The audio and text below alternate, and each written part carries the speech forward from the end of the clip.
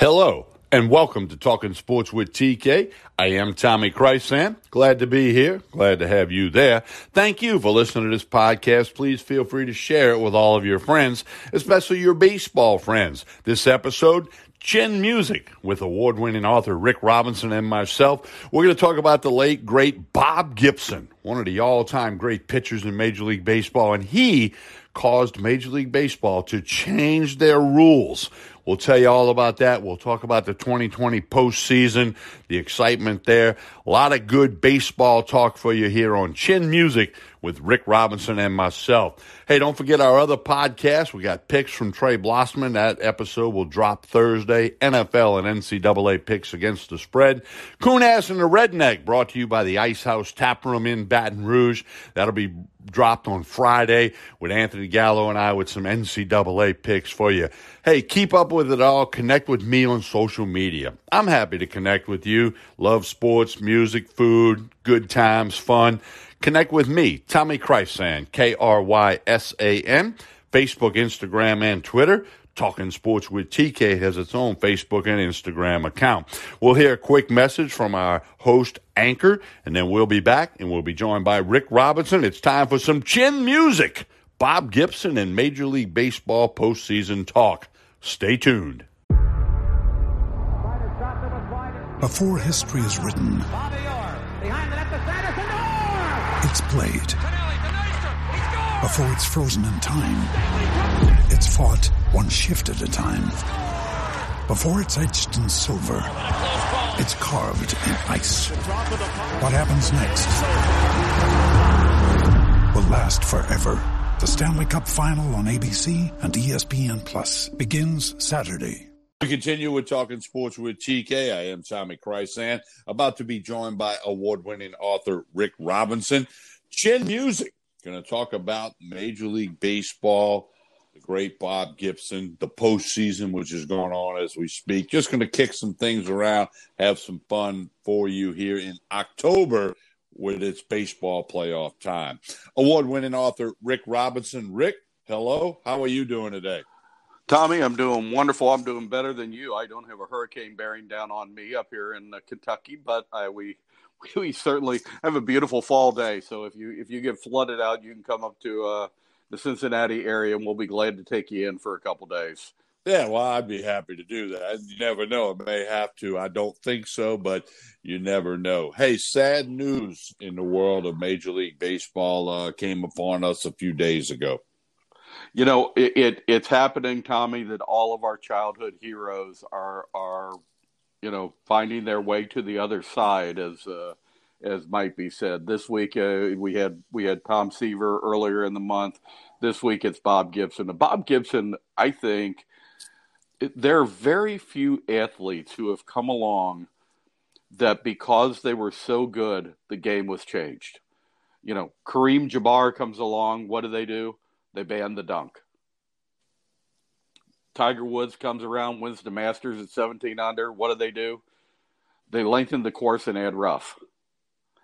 Bob Gibson, 1968, was so damn good that they lowered the pitching mound because he had such a strong advantage over the batters because he was that darn good. Gibson was more than that to just a great athlete to me personally, in that this will sound somewhat silly, but the first book that I can remember doing a book remember when we were kids, they used to have book fairs, and you go and you'd buy your paperback book, for 75 cents or whatever, and then you get to do a report on it, right? Right. Yeah. The one that I bought was on Bob Gibson. My father was outraged that I bought it, not because he was an African American, but because he was a St. Louis Cardinal. But I got home and I read the book, and I was just suddenly fascinated by Bob Gibson. And the one thing that I can remember in the book, as I sit here and remember doing this report, and it was 1968, I was 10 years old. The one thing I remember about this report was reading about how Gibson, during spring training, he and the other African-American players had to stay at separate hotels from the white players. And I found that so confusing as a 10-year-old. Right. That here's this guy that I had seen on television and was a star to me and was somebody special, and that he had to stay somewhere else as he was coming up in the minors, and then even when he got to the majors, when they would get to spring training, that he had to stay somewhere else. And it was just something that very early sparked my social conscience that why wasn't this guy being treated fair? This guy was better than everybody else. This guy was so good, they're changing the game for him, and he has to stay in a different hotel on the other side of town. That was what when I saw that Bob Gibson had died, I thought a lot about what had happened in the sport, but I also thought about the social implications that it brought to me personally of the first time I had this, kids talk today about being woke. I think that was my awakening, that there was something going on here that I didn't understand as a 10-year-old kid. Well, I think you make a great point, Bob Gibson. He caused baseball to change the rules. You mentioned Abdul-Jabbar, Lou Alcindor. They changed basketball because of him. I can think of 2 NFL players which caused the NFL to change rules. One was Mel Blount, the defensive back, who was so good that he eliminated a receiver from the other team. They had to change the way defensive backs covered wide receivers. And the other was Lawrence Taylor, who nobody could block, and they then allowed blockers to use their hands to block, because you couldn't block Taylor under the current rules that when he played. But Bob Gibson thought about those, but yeah, you're right. Bob Gibson was the ultimate competitor. He may have, put the word compete into baseball, because he would flat out challenge people.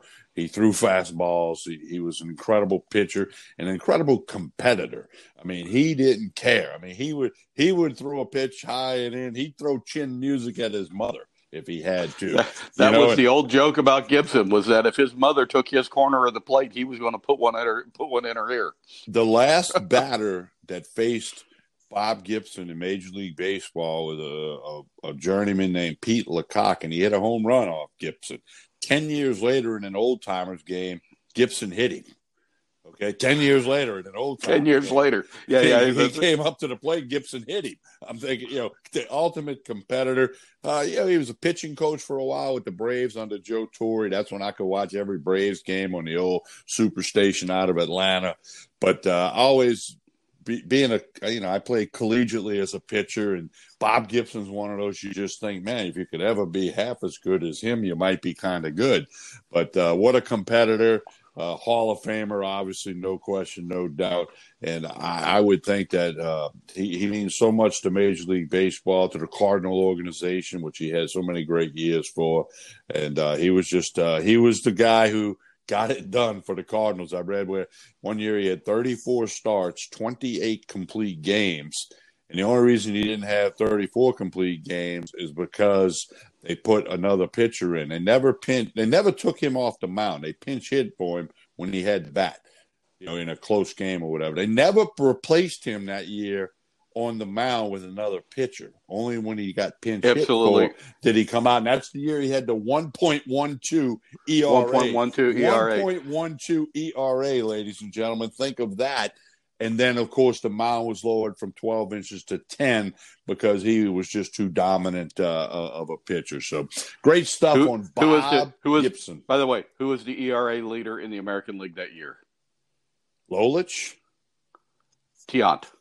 Louis Tiant. Wow. I pulled Mickey Lolich out the air there because I know he was always pretty good back in them days. But Luis Tiant. Luis Tiant was when he was with Cleveland. Hey, so let's take a look at the brackets now. Let's switch over to the playoffs in the American and National League brackets that we got going. I'm kind of surprised at Miami right now, making their way into the division, although they're down 1-0 against the Braves. Well, this is the way I've looked at the postseason bracket. Okay, we're in the year 2020, which has been a mind-boggling year for not just sports, but for everyone in this world, basically, and certainly in our country.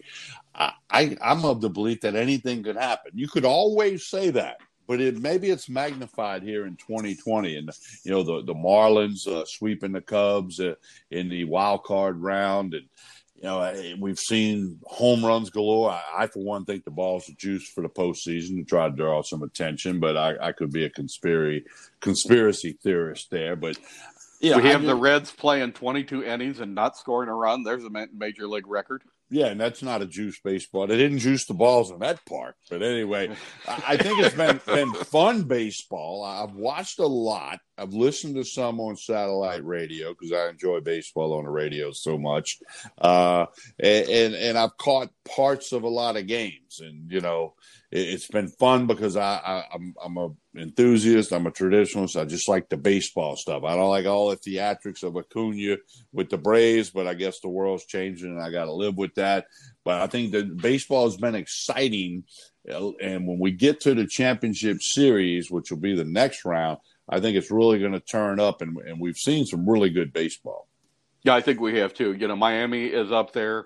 We talk about playing in front of no fans. Hell, they're used to playing in front of no fans. So this is like a normal season to them. I think the series right now, as we get to the semifinals of the division of the league, I guess is what they're calling it this year, is the Tampa Bay Yankees series. I find that one fascinating because I think we had said initially, this is going to be, can anybody get past LA and can anybody get past the Yankees? But suddenly it's, can anybody get past the Rays? The Rays are having a heck of a year, or I should say they're having a heck of a playoff as much as anything. They have, the battle between New York and Tampa Bay is if you aren't doing anything tonight, if you're not watching a game tonight, that's the one to watch.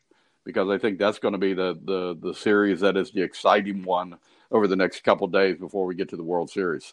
Well, Kevin Cash maybe doesn't get enough credit as a manager for Tampa Bay. I mean, he's been innovative. He started this opener thing, or he was one of the ones that started it. He has managed a very good pitching staff. Seems like everybody on that staff throws 95 miles an hour plus, and he has managed that. Boone makes a little gamble last night with the Yankees with the opener, trying to flip the lineup for Tampa Bay. It kind of backfired on him, but if it would have worked, he'd have been called a genius. So that's the way that goes. But I still think the Dodgers are the best team, although the Padres are exciting to watch over in the National League, American League. The Astros, a lot of people still sour about all of that. But the Tampa Bay New York series has had what's going to happen, you think, if we get to an LA Houston World Series? You think there's going to be one or two inside pitches? A lot of inside pitches. The game would be in Arlington, home to the Texas Rangers. That's where the World Series is going to be played. They've already sold out the limited amount of tickets that they made available. I actually contemplated buying some tickets. I can drive to Arlington in about 8 hours from where I'm at. But obviously, I'm not going to do that. But it crossed my mind. But that'd be interesting to see what happens with the Astros. As good as the Oakland A's are, I don't know if they can win 3 straight against Houston. But it's been a fun series. It's been, expect the unexpected. There's been a lot of craziness going on, and I'm enjoying the good baseball. I'll just say it that way. Yeah, with the exception of watching my Cincinnati Redlegs play bad offense. Yeah, I mean, great pitching. But you say bad offense, and obviously if you don't score runs, that's bad offense. But the people they left on base, the left on base, poor base running in many cases. They kind of had offense, they just couldn't deliver anybody to home plate. That double steal that they had was called from the dugout. Yeah, and that was bad. And again, that wasn't a missed call. That wasn't anything else. It's like you got runners on the corner. You really think a major league catcher with nobody in the stands is going to realize that the guy at third base is running down towards him? Well, I'll throw to second. That was just a stupid call. You're right. They had the offense. They just couldn't put them onto the plate. I think again the interesting thing is going to happen here if you get up with Los Angeles and Houston back in this thing. It's going to be fun to watch those first 2 games to see if there's any hurt feelings left on the mound. I think there's a lot of that. That double steal that works in 12-year-old USSSA travel ball. It does not work in the major leagues with an empty stadium. But nonetheless, it's been a fun postseason.